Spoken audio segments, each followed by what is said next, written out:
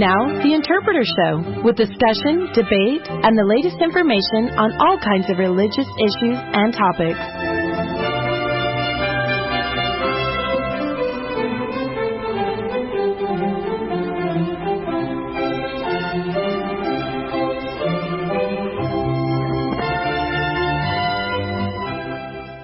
Good evening and welcome to the Interpreter Radio Show, sponsored by the Interpreter Foundation, a nonprofit organization dedicated to the scriptures, doctrine, history, and practices of the Church of Jesus Christ of Latter-day Saints. You can find us at interpreterfoundation.org. That's interpreterfoundation.org. This is Bruce Webster along with Chris Fredrickson and Robert Boylan, with the studio being run by Martin Tanner. And we'll see if he chimes in here. Tonight we will start off by covering 2 Nephi chapters 3 through 5. This is a critical transition in Nephi's entire record because it basically wraps up his whole history section. Everything after this is just going to be him talking about prophecy, quoting Isaiah, so on and so forth. So it's important to look at these chapters. Now, the last week's show covered 2 Nephi 1 and 2, and which focused mostly on Lehi's instructions to Jacob.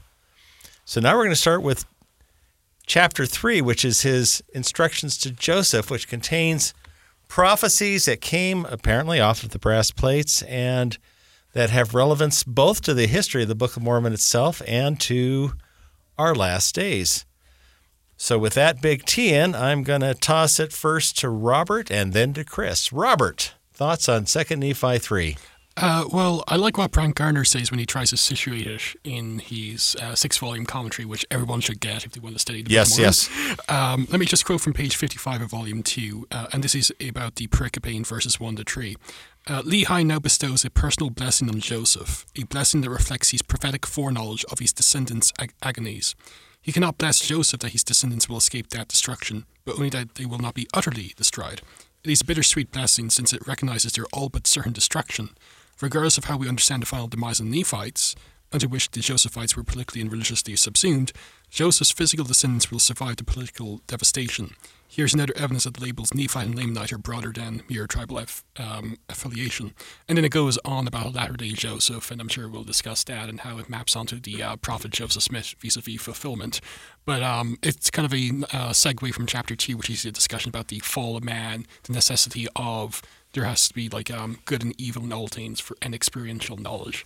And kind of goes into this very similar patriarchal blessing of sorts of Lehi to his son Joseph, and various blessings and prophecies of Joseph of Egypt that are not in the biblical texts, but are restored, if you will, in 2 Nephi 3, as well as JST, chapter 50. Chris? Well, we're seeing a transition during this period of time. We're seeing the passing of the gauntlet to Nephi. And one of the things that, I like to reflect on sometimes, like when you reflect on the Tree of Life dream, is what precipitates this dream, what prompts that dream. And here we have Nephi, and he's going to be talking about two things that I think are absolutely fascinating. The first thing, he's going to talk about the power of deliverance through Jesus Christ, but there's also going to be right here at the beginning when we're talking about Joseph in Egypt, we're talking about remembering. We're hearing a lot about that today, remembering. And, the word to me is not quite as evocative because as you study it, and particularly as you see the Book of Mormon frequently referencing Old Testament figures that loom large in the lives of the Hebrews during this period of time and should for us still today, what you see is what the Lord's talking about when we talk about remembering is recalling the past and knowing your history. And as you know and understand your history, noticing the way that the Lord intervened in behalf of the righteous. And so when we're told to remember today, one of the things I do a lot that kind of helps lift my spirit sometimes when it's like time to throw in the towel is I recall the circumstances of the saints that made their way to Utah, or that were in Nauvoo during the persecution, or that were in Independence, Missouri, and all that they suffered and all that they sacrificed for the gospel of Jesus Christ, which generally leaves me then at that point in time, when I reflect on that, it leaves me thinking, you are such a wimp, Chris, buck up and move on and live the principles of the gospel. And so we're seeing, these references to remembering here, and they're powerful references, and they should be as powerful for us as they were for the people of Nephi at this period of time. Now, there are a couple of things I find interesting about this chapter, 2 Nephi 3. First, as I have to say, it's probably my least favorite chapter to read aloud in the scripture study that my wife and I have, because you end up saying the fruit of thy loins or the fruit of his loins about 30 times. And it would be wonderful if there were, my personal suspicion is that there was a single word there that expressed this. But saying this over and over again gets a little tiring and awkward after a while. That said, this prophesies the writing of the Book of Mormon, and I think this lays the groundwork for Nephi creating both sets of plates, because Nephi creates those, I think, only after this point. This is while Lehi is still alive. It's before Nephi starts creating the plates, and you have in verse 12, he says, wherefore the fruit of thy loins shall write, and the fruit of the loins of Judah shall write, and they will grow together. Basically, this is a direct parallel to the prophecy of the stick of Joseph and the stick of Judah in Ezekiel.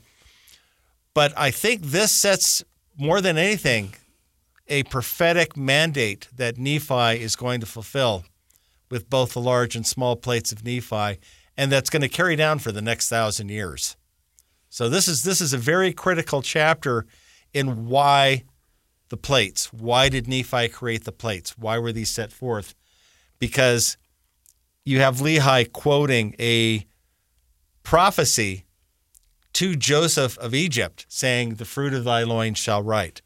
And so you have this prophetic burden that says, hey, we have to keep this record, and this is going to be brought forth at some day. And that triggers a whole set of decisions, starting with Nephi and the plates, and the mandate that continues down generation after generation with varying levels of obedience. Well, we'll see the small plates of Nephi sort of peter out eventually, but the large plates keep getting passed, in some cases passed from hand to hand or lineage to lineage, to keep them going forward until Mormon is finally in a position to do the abridgment, and then his son Moroni is in a position to bury that to where they can be retrieved by Joseph Smith, who is prophesied of in here in the last days. So this is an important, very important chapter for the Book of Mormon itself, not just for the prophecy of Joseph Smith and his father, but specifically for the prophetic mandate of the creation of the plates and the eventual abridgment by Mormon. Robert, thoughts? Maybe like if we were to discuss the various prophecies of the Latter-day Seer, the context, of course, is that this is a repetition of a prophecy of Joseph of Egypt, so it's not in the extant biblical text, although Joseph did add it to JST chapter 50. But they give a very good summary of it, and I take it from one of the very few books on post-1830 Book of Mormon prophecies in terms of their fulfillment, the Fulfillment of Book of Mormon Prophecies by Ross Warner, which is based on the August 1961 master's dissertation in BYU, which is available online. But he gives a very good summary of these prophecies. This latter-day Joseph will be a shy seer. The seer shall do a great work of work amongst the Lamanites. This Joseph will be highly esteemed and able to convince the Lamanites of the prophecies and covenants the Lord has made in the past. This Joseph shall do none other work that, unless of course it's been commanded by God. The seer Joseph is to be great like unto Moses. He's referred to as being a Moses in verse 17. Out of weakness the seer shall be made strong. Those who seek to destroy the seer shall be confounded, and a spokesman would be provided for the seer. And maybe we could discuss some of the fulfillments later, but a number of these were fulfilled, funnily enough, after the initial publication of the Book of Mormon in March of 1830. Because like a common objection to like various prophecies in the Book of Mormon is like they're either very vague or they only have internal fulfillment, like say the birth of Christ being prophesied. But there's actually certain prophecies, including this particular passage, that only has post-1830 fulfillment and kind of shows like the prophetic horizon of the Book of Mormon does not end with 1830, it actually goes after 1830. And not in terms of, say, vague prophecies like, say, Christ will come again, like very specific prophecies in terms of here, the future translator of the text as well. So I think that's kind of significant. Chris?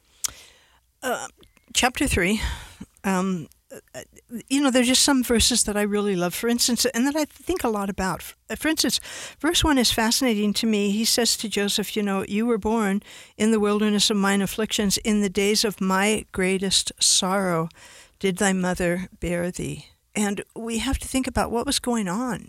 Here is, she's giving birth to children, but she has these 2 older sons that are obstreperous and troublemakers. And, on the boat, they're brought down to grief that they kind of wish for the grave. And so one of the things that really jumps off the page of me is that their lives were challenging. Their lives were Lehi's life, Nephi's life. They're going to face daunting, challenging circumstances in the wilderness. They're cut off from their culture, from their society, and they're establishing a community. But they're, that Robert Heinlein novel, they're strangers in a strange land in many respects here. And so that kind of jumps out at us. And in some respects, we can kind of make that case today for those that are faithful to the gospel of Jesus Christ. As we see the deterioration of society in the world around us today, we can sometimes connect with the idea of being strangers in a strange land and longing for times past when perhaps there was a little more sensibility in the world and a little more civility and kindness. And then I really like, too, just to try to contemplate what these words must have meant to Joseph Smith as he is translating them. I mean, think about sitting there, and he's young. I mean, he's so young at this period of time, and he is being told that you're going to be a deliverer like Moses, you're going to be like Joseph of old, you're going to do the most extraordinary things, and for him, it not only had to be daunting, but I would say in some respects, too, it had to be a confidence booster for him as well. Okay, but it also came with the recognition, which was, his very first experience, and several of his experiences. His very first experience is not with God the Father and Jesus Christ. It's with Satan, to recognize the power of Satan and his capacity for evil and, to do ill will towards mankind. So with that in mind, and then he hears this, it certainly has to remind him that, man, the only way I can get through it is to partner with the Savior, Jesus Christ, and to rely on him. But I can do great things because of him. And so it has to be kind of a wow moment for Joseph Smith for, the recognition of who he is meant to be to descend upon him during this period of time. And so I love this. The other thing is that, we have to understand, and he should be for this, for us today as he was then, but Joseph of Egypt is sort of a prototype, and he's a chief gatherer in Israel. And his job was to gather souls and members as the sands of the sea, 10,000s of Ephraim, of the children of Ephraim and Manasseh, foreshadowing the great Redeemer, Jesus Christ.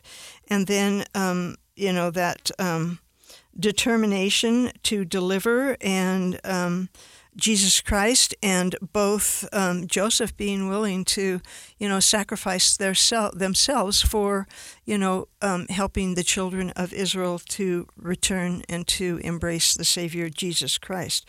And in many respects, I think that's a message for Joseph Smith too. You're a prototype, and we read, in the scriptures, that your name will be had for good and evil. So I think this is very educational for Joseph Smith as he reads and studies and translates this section of the Book of Mormon.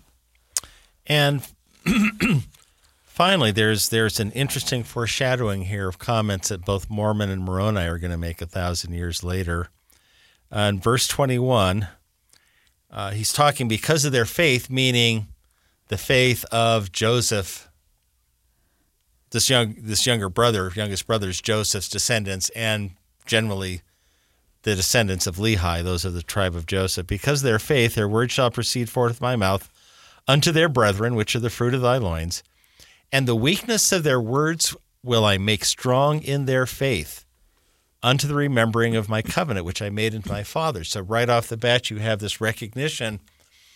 It's not going to be a perfect record, but what is preserved, what is transmitted, will make them strong in their faith and bring them back to the covenant which God has made of these descendants. Now, this is all the way back in the time of Joseph of Egypt. But here, then Lehi goes on, because of this covenant thou art blessed, for thy seed shall not be destroyed, for they shall hearken unto the words of the book. And again, we have yet an initial prophecy of the prophet Joseph, one mighty among them who's going to be raised up.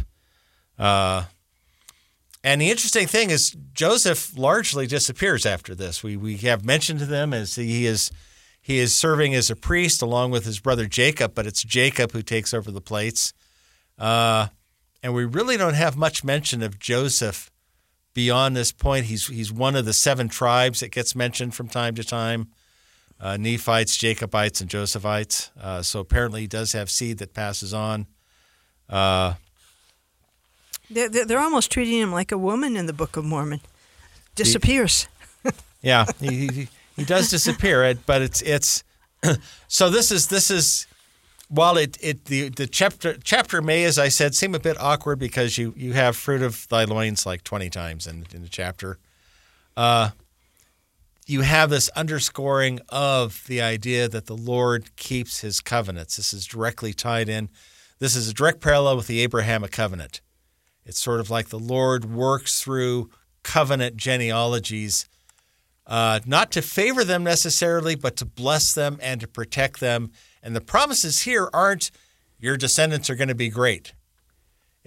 They're going to be destroyed mostly, but those that survive, the Lord will remember them, and the words they write will help bring your seed back to that covenant path generations from now. Robert, any last comments here? Or? I think that pretty sums it up. Just like to piggyback on what Chris was saying about remembrance, though, when it comes to the covenant, it should be known, like, to remember a covenant for ancient people was not simply a physiological memory of something like, I remember the good old days. It means to make again present and new. Like the Jews, they remember Passover, but not physiologically. They actually make the elements present again. Oh, beautiful. And this kind of comes out very well when it comes to like remembering the covenants vis-a-vis the Book of Mormon and the Abrahamic covenant and so forth. It's not simply like, oh, I remember it. No, you make it again present over in a physical reality, a placard, if you will. Lovely.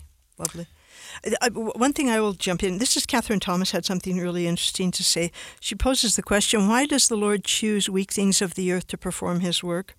Because, quotes, so great is humanity's need to draw upon the true source of power that the Lord chooses people who could not possibly succeed on their own and provides them resources to demonstrate to all where the power of deliverance really resides.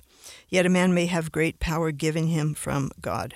That's Ammon talking in Mosiah chapter 8. And, we see this over and over. We see the least among, God's children in many respects.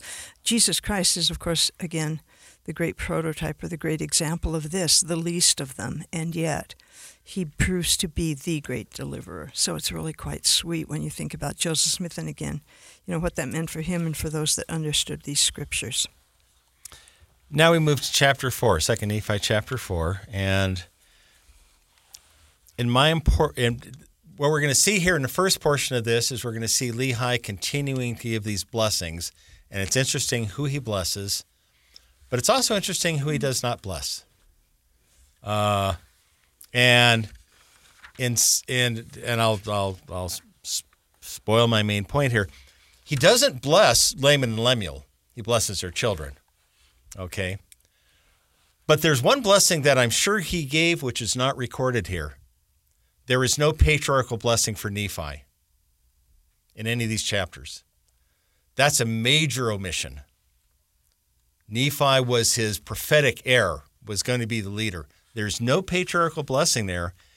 And my personal feeling is that Nephi was too pained, because what we'll see is we'll see all this. We'll see Lehi's death.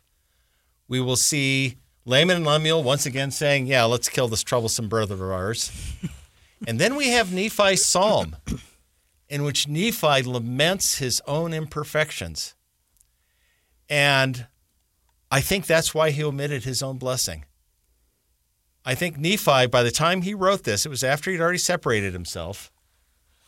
I think he was so heartbroken by how his family had divided, and by that point, his brothers were finding ways to kill him and those who followed him.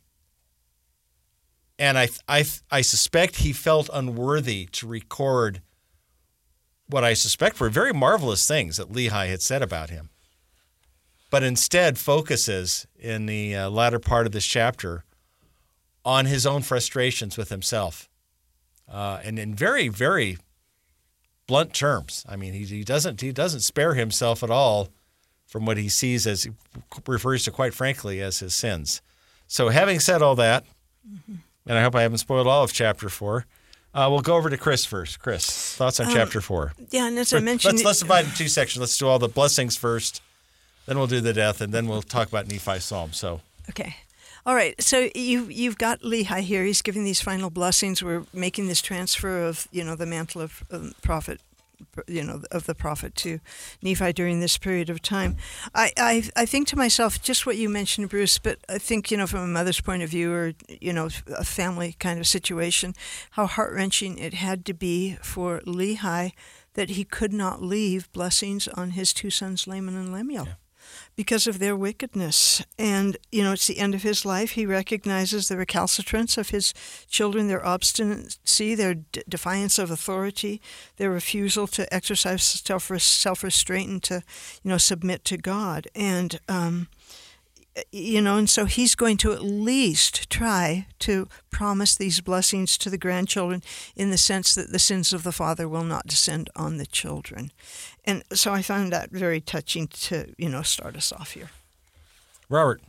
I like what Brant Gardner says about verses 5 to 7, because he notes, Laman and Lemuel themselves are not blessed. The lineage is blessed, which is kind of odd. It's kind of what they would say in the business, foreshadowing of what's going to come. But as Garner notes, Lehi blesses the lineage of Laman, addressing them as though they are his own adopted children. They are at least adopted into a blessing that should have been pronounced upon his son Laman. And he does continue, in essence, Lehi's blessing is actually a negative one. Not that good things will befall them, but that the cursing due to their disobedience will be deflected to their father, who as patriarch is responsible for his lineage. Lehi mitigates, though he cannot shield them from their fate. That blessing that the lineage will not perish is fulfilled temporarily in Book of Mormon history and beyond, but Lehi's earlier prophecies that the gospel will be restored to his descendants indicates that he saw a spiritual dimension in this blessing as well. And it continues with respect to the cursing that will be pronounced upon them in chapter 5 and so forth. But some may be wondering about why Lehi would approach the lineage of Laman as if they were adopted, especially when they actually had this kind of biological link to them early on. And we kind of noticed this when we were discussing Romans, but for ancient people, fathers would actually adopt their own biological children and descendants to put them into a special privileged position. I'll actually quote one non-LDS authority on this. He's deceased now, but he was actually a Unitarian systematic theologian, an Alva Huffer, and he's talking about adoption in Romans, but it can be transposed into, say, adoption in the Book of Mormon. Today, when one speaks of adoption, he refers to the legal process whereby a stranger becomes a member of the family. In Paul's time, and it would be the case for Lehi as well, adoptions refer to that legal process whereby a parent places his own child in the legal position of an adult son with all the privileges of inheritance. Someone may question why adoption was required when a child was already a son by birth. It must be remembered that in pagan Rome, a citizen often had many wives and many children. Some of the wives may have had concubines and slaves. The citizen may not have wanted the offspring of his slave wives to receive his titles, position in society, and inheritance, and maybe for Lehi his disobedient son. But the legal procedure of adoption, therefore, provided a means whereby the citizen could designate those children which he wished to be considered his legal sons and heirs. Though receiving newness of life, believers become children of God. Through adoption, the children of God are declared to be his sons, who have all the privileges and inheritance of sonship. That kind of ties nicely into, say, the end times fulfillment of this, in spite of, say, Laman himself, and, of course, his early descendants, eventually, in fulfillment of some of the prophecies mentioned in the previous chapter, 2 Nephi 3, the descendants, if you will, of Lehi through this rebellious son will actually eventually receive the covenants and blessings that are prophesied unto them as well. And something interesting, I mean, this must have been even more it is, I think, an indication of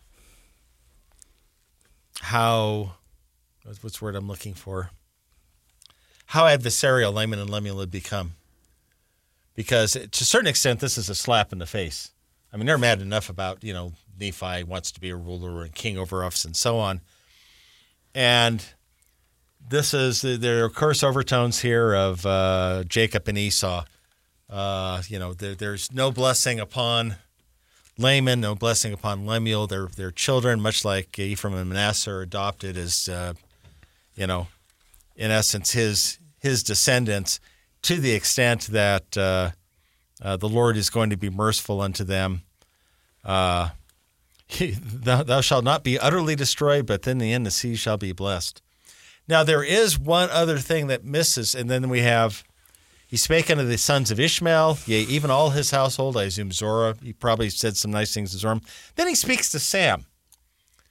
And Sam is even more sort of off to one side, because we really don't hear about Sam after that. He's not listed as one of the 7 tribes. He's not mentioned, I think, after this point. This may be, I didn't look, but this may be the last mention of Sam in the Book of Mormon. And he even says, your seed will be numbered with Nephi's. So we don't know exactly what happened. There is one other important thing that's missing through all this, and that's the death of Sariah. We don't know when that happens. But it's going to be fairly clear that I believe she dies before Lehi, because when Lehi dies, they're immediately out to kill Nephi. Laman and Lemuel are immediately out to kill Nephi. And when Nephi flees, which we'll see in chapter 5, doesn't take Sarai with him. Takes his sisters, his wife and children, his sisters, and those who would go with him, as he puts it. Somewhere in here, Sariah dies. My suspicion is it's not long after they reached here. I think the trip, the stress of the trip probably did her in, or childbearing, caught a local ailment. Lots of kids. Yeah, so this, and again, I think this gets to Nephi's distress, and what we have is in verse 12. Lehi dies and was buried, and after not many days, Laman and Lemuel and the sons of Ishmael were angry with me because of the admonitions of the Lord. And Nephi was constrained to speak unto them according to the word, and he talks about this. And then we're going to launch into this. Last thoughts on these last few verses before we launch into Nephi's psalm, as it's commonly known. I'll jump in, and Chris. This is just to piggyback on Robert's comment. The perfect example of what you're talking about is Caesar Augustus, Octavian, adopting Tiberius as his son, so that Tiberius inherits the throne, although he is not a biological child. He's a husband of, I think, Julie. What's the daughter's name? But he adopts him so that he can kind of. He's hoping that he will preserve his legacy and all the good that he had done in creating the Pax Romana. So that's a fascinating concept, and really helps us understand what's going on here, the adoption of these children. Robert? No, I think that's pretty good. I think Okay. we can move on to the Psalm of Nephi. So now we have Nephi. Now it's interesting how this launches, because he says, I was constrained to speak unto them, as verse 14, according to the word, for I had spoken unto them many things, and also my father before his death, many of which sayings are written upon mine other plates, for more history part are written upon my other plates. So he'll talk about in chapter 5 his actual creation of the plates and the timing and so on. And the famous verse, upon these I write the things of my soul, and many scriptures which are engraven upon the plates of brass. And he talks about, how much he loves the scriptures. But then we get this, notwithstanding the great goodness of the Lord, and showing me his marvelous and great works, my heart exclaimeth, O wretched man that I am! Yea, my heart sorroweth because of my flesh, my soul grieveth because of mine iniquities. I am encompassed about because of the temptations and the sins which doth so easily beset me, and when I desire to rejoice, my heart groaneth because of my sins. Nephi is one of the greatest prophets in all of history. I mean, has theophanies, has tremendous detailed end-time prophecies that he makes. And we'll get to those later in 2 Nephi, not tonight, but later in the book. And yet he has, when he's written up to this point, again, he's been inscribing all this on his small plates. And he gets to the point where his father has died and his brothers want to kill him. And he's heartbroken. And he does not condemn his brothers. He is struggling because of what he sees as his own weaknesses. I wonder if Nephi at this point has chronicled all this point, as per Noel Reynolds and a number of other authors since, really 1 Nephi and up to this point, this portion of 2 Nephi, established Nephi as the legitimate heir to Lehi, both legalistically and prophetically. Mm-hmm. He is the one, he has the right to the sword of Laban, the brass plates of Liahona, which he'll take with him when he flees. He's basically, this is political, sounds kind of crass, but it really is saying, hey, no, I did things right. I followed my father. The Lord spoke to me. I had great revelations. My brothers kept rebelling against it. And he gets to this point, and you don't have self-satisfaction. You have a broken heart. And he, condemns his own weaknesses here. Robert. Yeah, just to piggyback on that, like verses 16 to 35, since the time of Sini Sperry is being known as the Psalm of Nephi. And it's sui generis or unique in terms of the Book of Mormon because it's the only psalm in the Book of Mormon. Like there's chiasmus, there's other forms of parallelism, but this is the only biblical psalm in the entirety of the text. And you were mentioning saying the work of Noel Reynolds and others. That would indicate up to this point, Nephi knew what he was composing, and it was basically determined and fixed, if you will. But I would agree with Brent Garner that when it comes to this passage, verses 16 to 35, one of the more interesting aspects of this poem or psalm is that it appears to be a spontaneous creation. It flows directly from the theme of the prose preceding it, suggesting that it was not a poem written elsewhere and inserted here into the text. It is triggered by Nephi's discussion of his love of Scripture and his charge to write. Those two themes also run through the poem as he contrasts himself with his personal inadequacies to his tremendous responsibility to present the things of God. While there are structured units in the poem has no overall structure. The first and second units repeat their basic structure, and then Brent kind of goes on pages 84 to 85. But it kind of shows, you see, the humanity of Nephi here. He's very vulnerable, because previously to this, he's called as a prophet, he's faithful and so forth. There's often the whole team, Nephi's a bit of a jerk to his brothers because he's so self-righteous in 1st and 2nd Nephi. But at the same time, we see the humanity of him. He uses a lot of hyperbole, how he's a wretched man, how he mentions the consuming of his flesh when it comes to the holiness of God and so forth. You see a very strong character who's gone through heck and back, if you will, throughout his life, being very vulnerable. Again, Nephi here is a very good parallel to the Apostle Paul in terms of such great responsibility, so many experiences, and yet he kind of knows how absolutely inadequate he is before the presence of God, but also in terms of the great mantle and responsibility that's been placed upon him, all the more so with the death of his father, the patriarch Lehi, as well. So you see a lot of humanity in this kind of very important text in the Book of Mormon here. Yeah. Chris. Yeah, you see extraordinary humility here.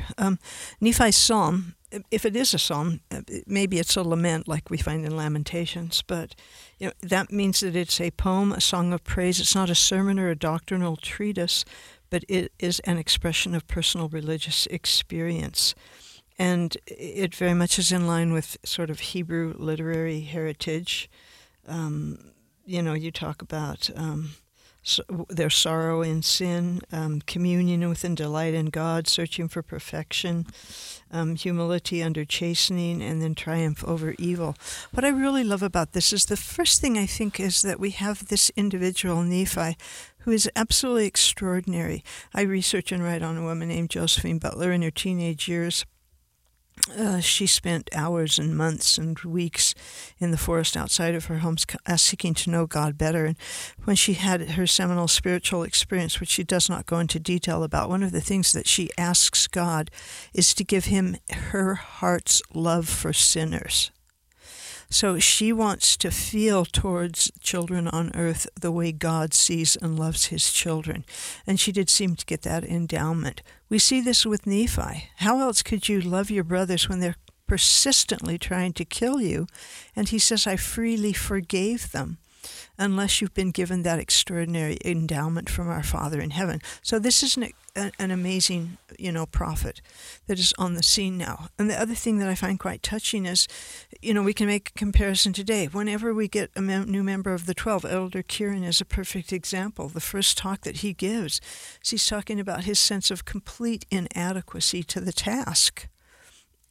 I'm sure that there is self-reflection beyond anything that I could ever possibly imagine when you're put into that kind of position, to be an example and to help lead God's work on the earth today, and to be in the spotlight with everything that you do, and that self-searching, can I really live up to what is expected of me and what I hope to be able to do? And so it's just a beautiful, expression of his recognition of his complete inadequacy.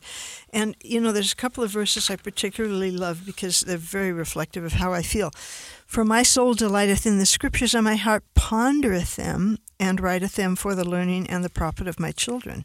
And we need to get to that point where we just love reading the scriptures, because we realize that there is so much there for us that will help us and strengthen us and enlighten us. And then he says, my soul delighteth in the things of the Lord, my heart pondereth continually upon the things which I have seen and heard. This is someone who's not going to look beyond the mark if he has this kind of a perspective. And then I love 27 and 28, when he says something here that's quite interesting. He says, why should I yield to sin because of my flesh? Why should I give way to temptations, that the evil one may have place in my heart to destroy my peace and afflict my soul? And so what Nephi is kind of expressing here is he finds that his own anger interrupts his spiritual peace and his ability to commune with the Spirit. And that's a wonderful and important lesson for us in and of itself. And then he says, awake, my soul, no longer droop in sin. Rejoice, O my heart, and give place no more for the enemy of my soul.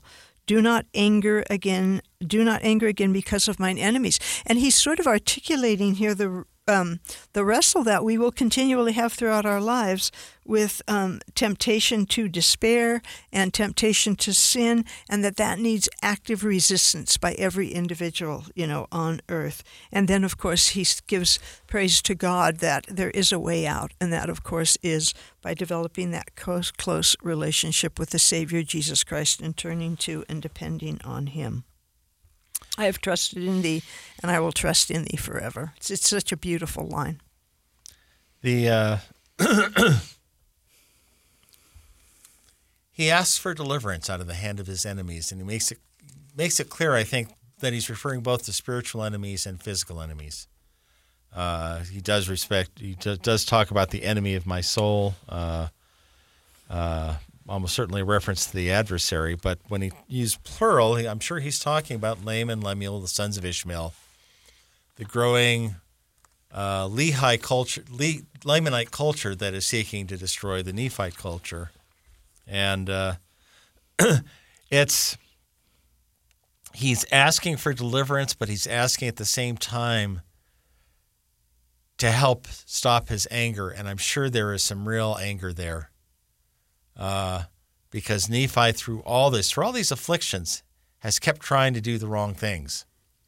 His brethren have chosen, his older brothers, Laman and Lemuel, and one assumes Ishmael as well, or the sons of Ishmael, have chosen the opposite course. And as a result, they are seeking actual, not just spiritual, but actual physical destruction of the followers of Nephi. And he is trying to fight the urge, I think, to be angry with them.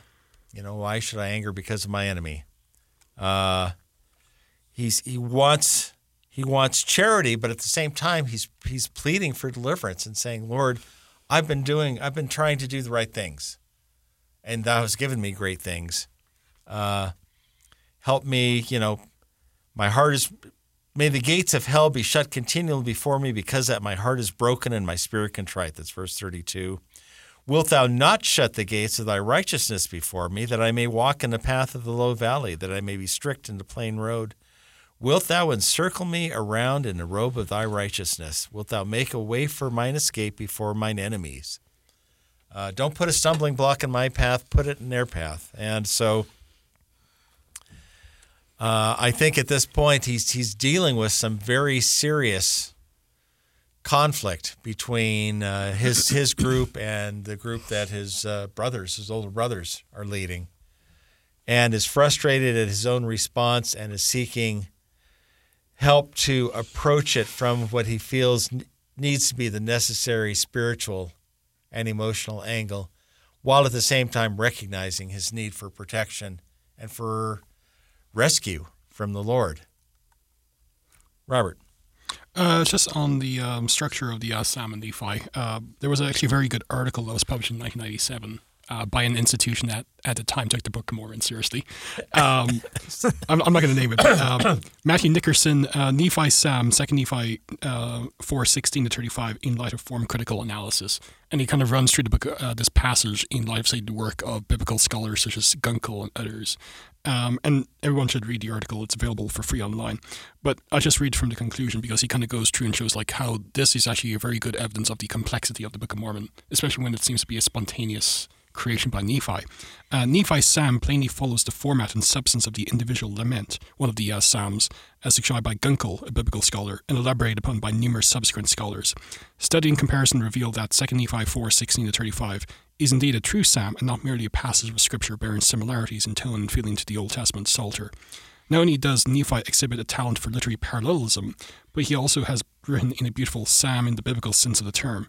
Clearly, Nephi was participating in an ancient literary tradition when he wrote his psalm recording chapter 4 of 2 Nephi. It is not unreasonable to expect that Nephi's education, described as the learning of the Jews and the learning of my father, include the appreciation and use of Hebrew poetry. So at the very least, it kind of adds to the verisimilitude of the Book of Mormon in terms of how it figures in terms of, say, modern form critical analysis by scholars since the 19th century as well. So that was so I would suggest someone tracking down that article and going through it. It kind of goes through the Psalm of Nephi in light of these kind of structures as well. Thank you. Chris, last thoughts on this chapter? I'm good. Let's move on to chapter 5. And this is really the last history chapter in the Book of Mormon. Actually, not Book of Mormon, in Nephi's record. It's the last history chapter in Nephi's record. And he covers basically three things. He covers, again, that Laman and Lemuel are determined now to slay him. That the Lord warns him that he flees into the wilderness. So once again, he's replicating his father, whose life was also threatened by the, other powers. And talks about setting up this new civilization in their new land. Says, I did not take it. Didn't want to be a king, but I nevertheless served my people. Builds a temple. And then talks about the consequence of Laman and Lemuel and their choices. And then finally, we talk about the plates. And I'll just sketch it out. So let's talk about first the first section where Laman and Lemuel are once again determined to murder Nephi, and I'll pass it to Chris first. Thoughts on the first section of 2 Nephi 5? Yeah, these are individuals that obviously don't know how to let go of anger and hatred, and so they've just built and built and built.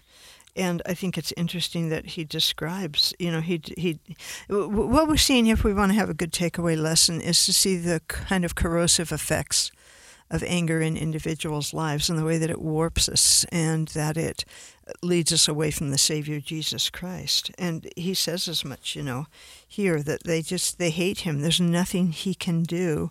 And because of, their malfeasance and their intention to kill him, that and the Lord's understanding. It's interesting to me. I almost wonder if Nephi ever would have done this on his own. But the Lord very specifically tells him, he did warn me that I should depart from them and flee into the wilderness, and all those who would go with me. So he's commanded to do this. It's not, a decision on his own. The Lord commands him to leave them behind, which had to be heartbreaking for him in many respects. And so it talks about, that he takes them all and that he flees into the wilderness for a long way so that they're not able to follow him. And then, of course, he takes all of those symbolic things that, articulate that he certainly is indeed God's chosen prophet. Robert. And just to piggyback on what Chris was saying, like Nephi is trying to show like he's the rightful ruler in spite of he not being the eldest. He kind of stresses the fact that, like, unlike Laman at all, they don't keep the law of Moses, they don't keep the covenants. And also, it's kind of significant that in verse 12, he explicitly states in his record that he has the plates of brass, which would have been a very strong sign of he's been a prophet and so forth, to have this very important artifact from the old world, but also the Liahona, the ball or compass as well, which doesn't seem to be working anymore, but it does seem to have this kind of very strong symbolic representation of God's interaction with the world and a sign of kinship, which is probably why, like, when we read about how the sword of Laban also was passed down from generation to generation as well, it was his kind of artifact that was passed down by the kings at the time. So he's trying to present himself here as the rightful ruler and king, in spite of the protestations of Laman and Lemuel in this generation and later generations against his descendants as well. I know that some Book of Mormon scholars have pointed out, and I think correctly, that in essence, having the brass plates, the Liahona, and the sword of Laban is, in essence, equivalent to the Ark of the Covenant. It's the memory. These are the artifacts that brought us out from the land we escaped from into the land of promise. They each serve different purposes. As opposed to the again, scribe 10 commandments, the pot of manna, and the blossoming rod of Aaron that you had in the ark. So these are very much, as Robert said, religious artifacts that have great importance. I do like the word here that, and I think this is both telling and a very deliberate comment on the part of Nephi. In verse 3, wherefore now let us slay him that we may not be afflicted more because of his words. Basically, they were tired of having him tell them what they should be doing versus what they were actually choosing, and the division that was going on here. And they do say, we don't want him to be our ruler. We're the older brothers. We should have the rule. It says I don't write everything they complained about, but, they wanted to kill us. Now, we start to have here an issue that, again, has been addressed by a number of scholars, which is who else was in the land when they came? We know archaeologically there are a lot of people here in Central America, which is where we believe these things took place. And we get some of the initial advances because we have him name members of his family, Verse 6, take my family, meaning his wife and kids, Zoram and his family, Sam and his family, Jacob and Joseph, who apparently are not married yet, or at least don't have kids, and also my sisters, which is interesting because the sisters were married to the sons of, at least some of his sisters were married to the sons of Ishmael. So it's not clear if they were leaving, and if they were leaving, I think that you had concubinage with local residents already starting to happen, as Jacob will condemn, as in Jacob chapters 1 through 3. And all they which would go with me. And all they which would go with me. But the caveat, who believed. Were they which in believed in the warnings yeah. and revelations of God. Yeah. So this is to me one of the first indications that they had started to assimilate, and probably from a ruling point of view, a local population, some of whom believed in the things that Nephi was saying, some of whom did not.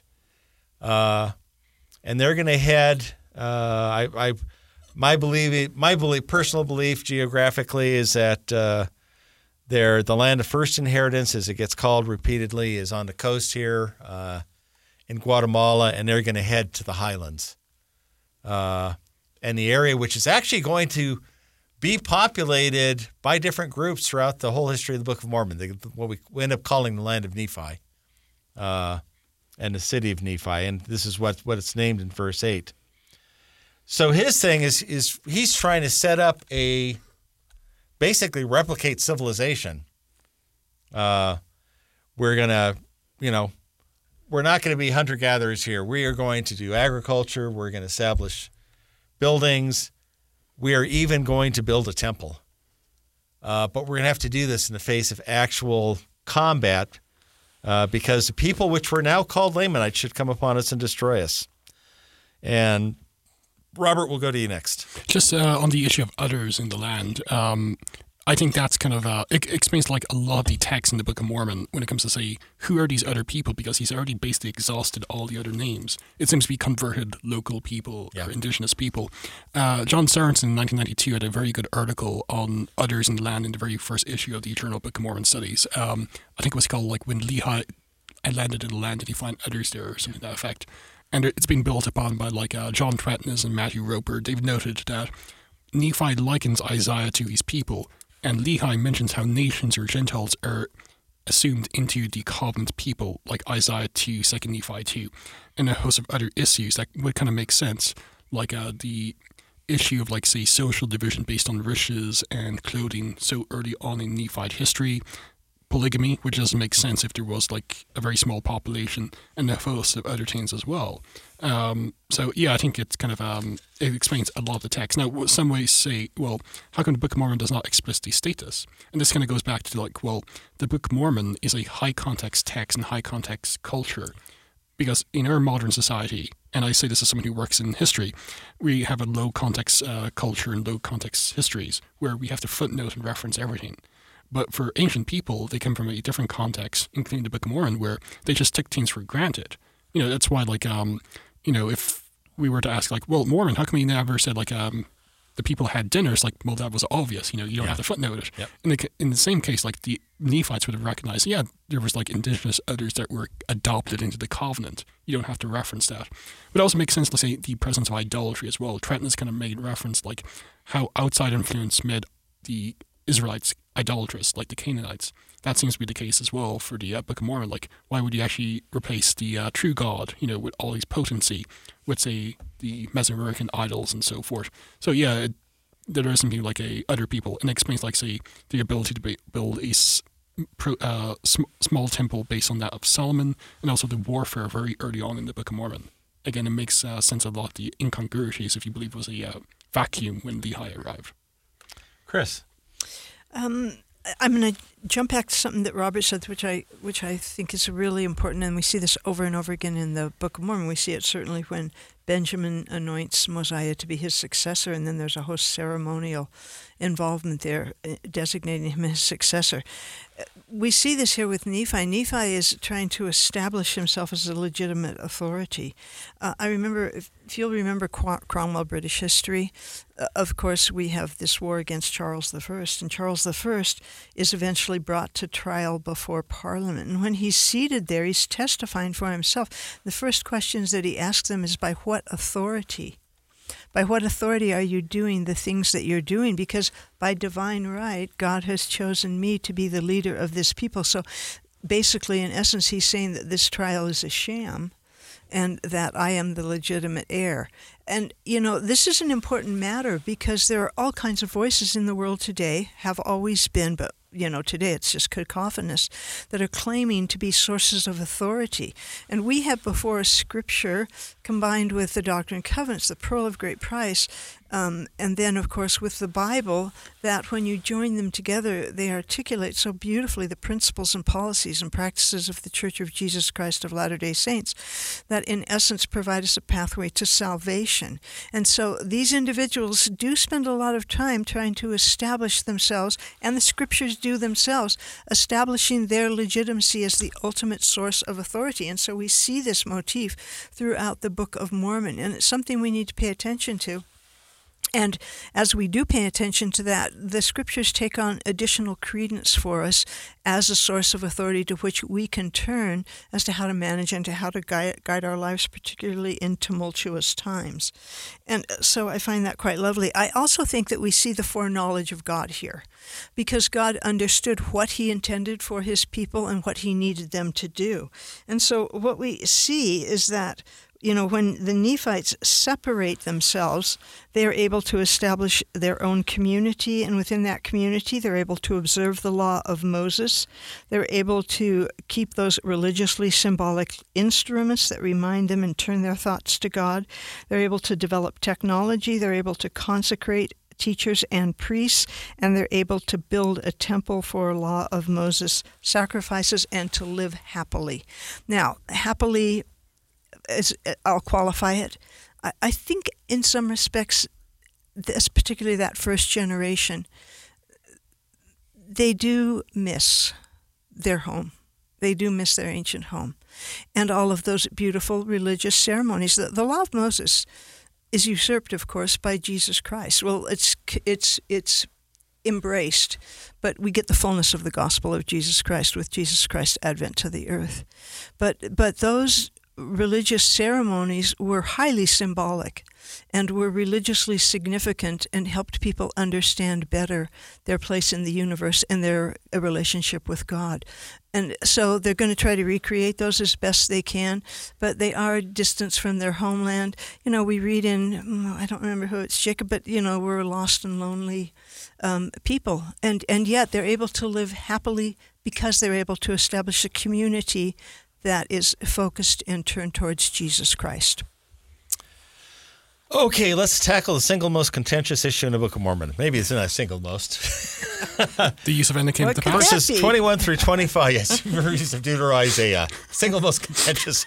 No, the skin of blackness, where he talks, first, verse 20, where we have this phrase which is repeated consistently through the Book of Mormon, where he says, wherefore the word of the Lord was fulfilled, where he spake unto me, that inasmuch as they will not hearken unto thy words, they shall be cut off from the presence of the Lord. My personal opinion, that has reference to the temple and the law of Moses ceremonies and so on, and that the Lamanites sort of knowingly abandoned that. That's my personal feeling there. But then we have verse 21. And he caused a cursing to come upon them, yea, even a sore cursing, yada, yada. Wherefore, as they were white and exceedingly fair and delightsome, that they might not be enticing unto my people, therefore the Lord God did cause a skin of blackness to come upon them. Okay. We get people who cite this, this is why the Mormons denied the blacks the priesthood. Okay, these are brothers, okay? This is the same family. And so you have various theories. I mean, back when I joined the church nearly 60 years ago, it was assumed that this actually referred to and it's still, a popular theory within the church. It's an actual physiological change, and they somehow became darker. But there have been a number of scholarly analysis and suggestions that offer different solutions to this. Hugh Dibley was one of the first who points out that in Middle Eastern cultures, the inhabitants of the city refer to the nomads wandering around in the desert as having a skin of blackness. And he says they're the same people. They're actually all related to each other. These are just more exposed to the sun than the others. Having spent a couple of years in Central America, and the description we're going to have in a minute here about them running around, an idle people. There's a lot of references to the Lamanites not wearing as many clothing as the Nephites seem to wear. Nephites have a big focus on clothes, especially costly apparel. So you have that as one thing. There have been a number of other proposed ideas, and I'm going to kick it over to Robert because I'm sure I'm sure Robert's prepared for a couple here, at least. Robert, take it away. Yeah, this is understandably the more contentious things, especially because racism. I think we can all agree it's bad. But just maybe to take a step back before we address what were the skins of blackness and so forth. It's is the Book of Mormon racist? It is, but in an ancient text, not like a KKK 19th century context. I mean, it is a very ethnocentric text. And some of these descriptions of Lamanites seem to be more propaganda than historical fact. Yes. Because they're described as being lazy and so forth, and yet they have cities, they have civilization, they're actually outnumbered the Nephites. So it seems to be a prejudicial, some prejudice going even amongst Nephite prophets when it comes to the Lamanites. But there's been various theories, as you know. Interpreter has done a lot of good articles surveying possibilities. This could refer to say temple imagery and temple clothing, or it could refer to say Deuteronomistic cursings that are externalized when it comes to the language of skins, or Brent Gardner in his commentary understands it as merely metaphorical for like righteousness and covenantal people versus unrighteous people as well. But what kind of and there's like been various theories, and I don't really have like a set theory myself, but what for me militates against the traditional view, the literal, it refers to actual black versus white skin, is in Alma 55, Moroni actually makes tries to find a descendant of layman amongst these people, which doesn't make sense, because if they're all white guys, it should be very easy to find the token black guy. Mm-hmm. But what's rather interesting is later in the narrative in Alma 55, these Nephites are actually confused with being Lamanites by Lamanites as well, which would indicate it wasn't a phenotypical or skin color thing that's going on here. It seems to be a bit more, and I would agree like with some scholars that the Deuteronomistic code and other holiness codes and other ideas are going on here than simply a very naive white skin guys versus black skin guys. And there was an article that was published by Interpreter, let me just grab it here, by David Belknap. It's a very lengthy article. It's about 180 pages. The Inclusive Anti-Discrimination Message of the Book of Mormon, that was published in volume 42 of Interpreter back in 2021. It's a very lengthy article, but it kind of shows that in spite of these issues, the Book of Mormon is actually very anti-racist, because one of the most important prophets in the Book of Mormon was actually a Lamanite. Yeah. You know, he gets like 3 chapters, and you compare that, like, say, other figures like Aminadai, who's, in spite of what Don Bradley thinks, like when it comes to the contents of the 116 pages, in our text of the Book of Mormon, only one reference to him. You know, so race in the Book of Mormon is like, it's a much more nuanced thing than like a lot of people, including our detractors, portray it to be. And before I turn over to Chris, one other thing that's worth noting, in the late 19th century, the popular press, meaning the rest of the U.S., tried to portray Mormon immigrants as not being white, as somehow being less than the white population, even though these were like Scandinavians and, you know, Brits. I mean, they were all from Europe. They were all the same thing. But the denigration was these are subhuman somehow. And I think that's very much what's going on here. Chris, your thoughts and comments. Yeah, I would like, you know, just for me, when I do a little bit of a closer reading here, one of the things that I think we have a tendency to do is I think that there are 2 points that the Lord is making here. So the first, but what our tendency to do is to conjoin the fact that they are sorely cursed with that cursing being a skin of blackness. But that's not what the Lord is seeming to be saying here. He says that he caused that a cursing to come upon them, even a sore cursing, because of their iniquity and their hardened hearts.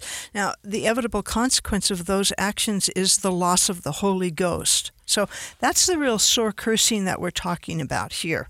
But then he talks about to accompany so that we can distinguish them, I'm going to put a blackness upon their skin for a period of time so that you can distinguish them from you as a way to distinguish. So really, I think what we're seeing to my mind, what we may be seeing here is that we're actually conjoining them, but it's actually a curse accompanied by a mark that Jesus Christ puts upon these individuals because of their wickedness. So the cursing is loss of the Holy Ghost.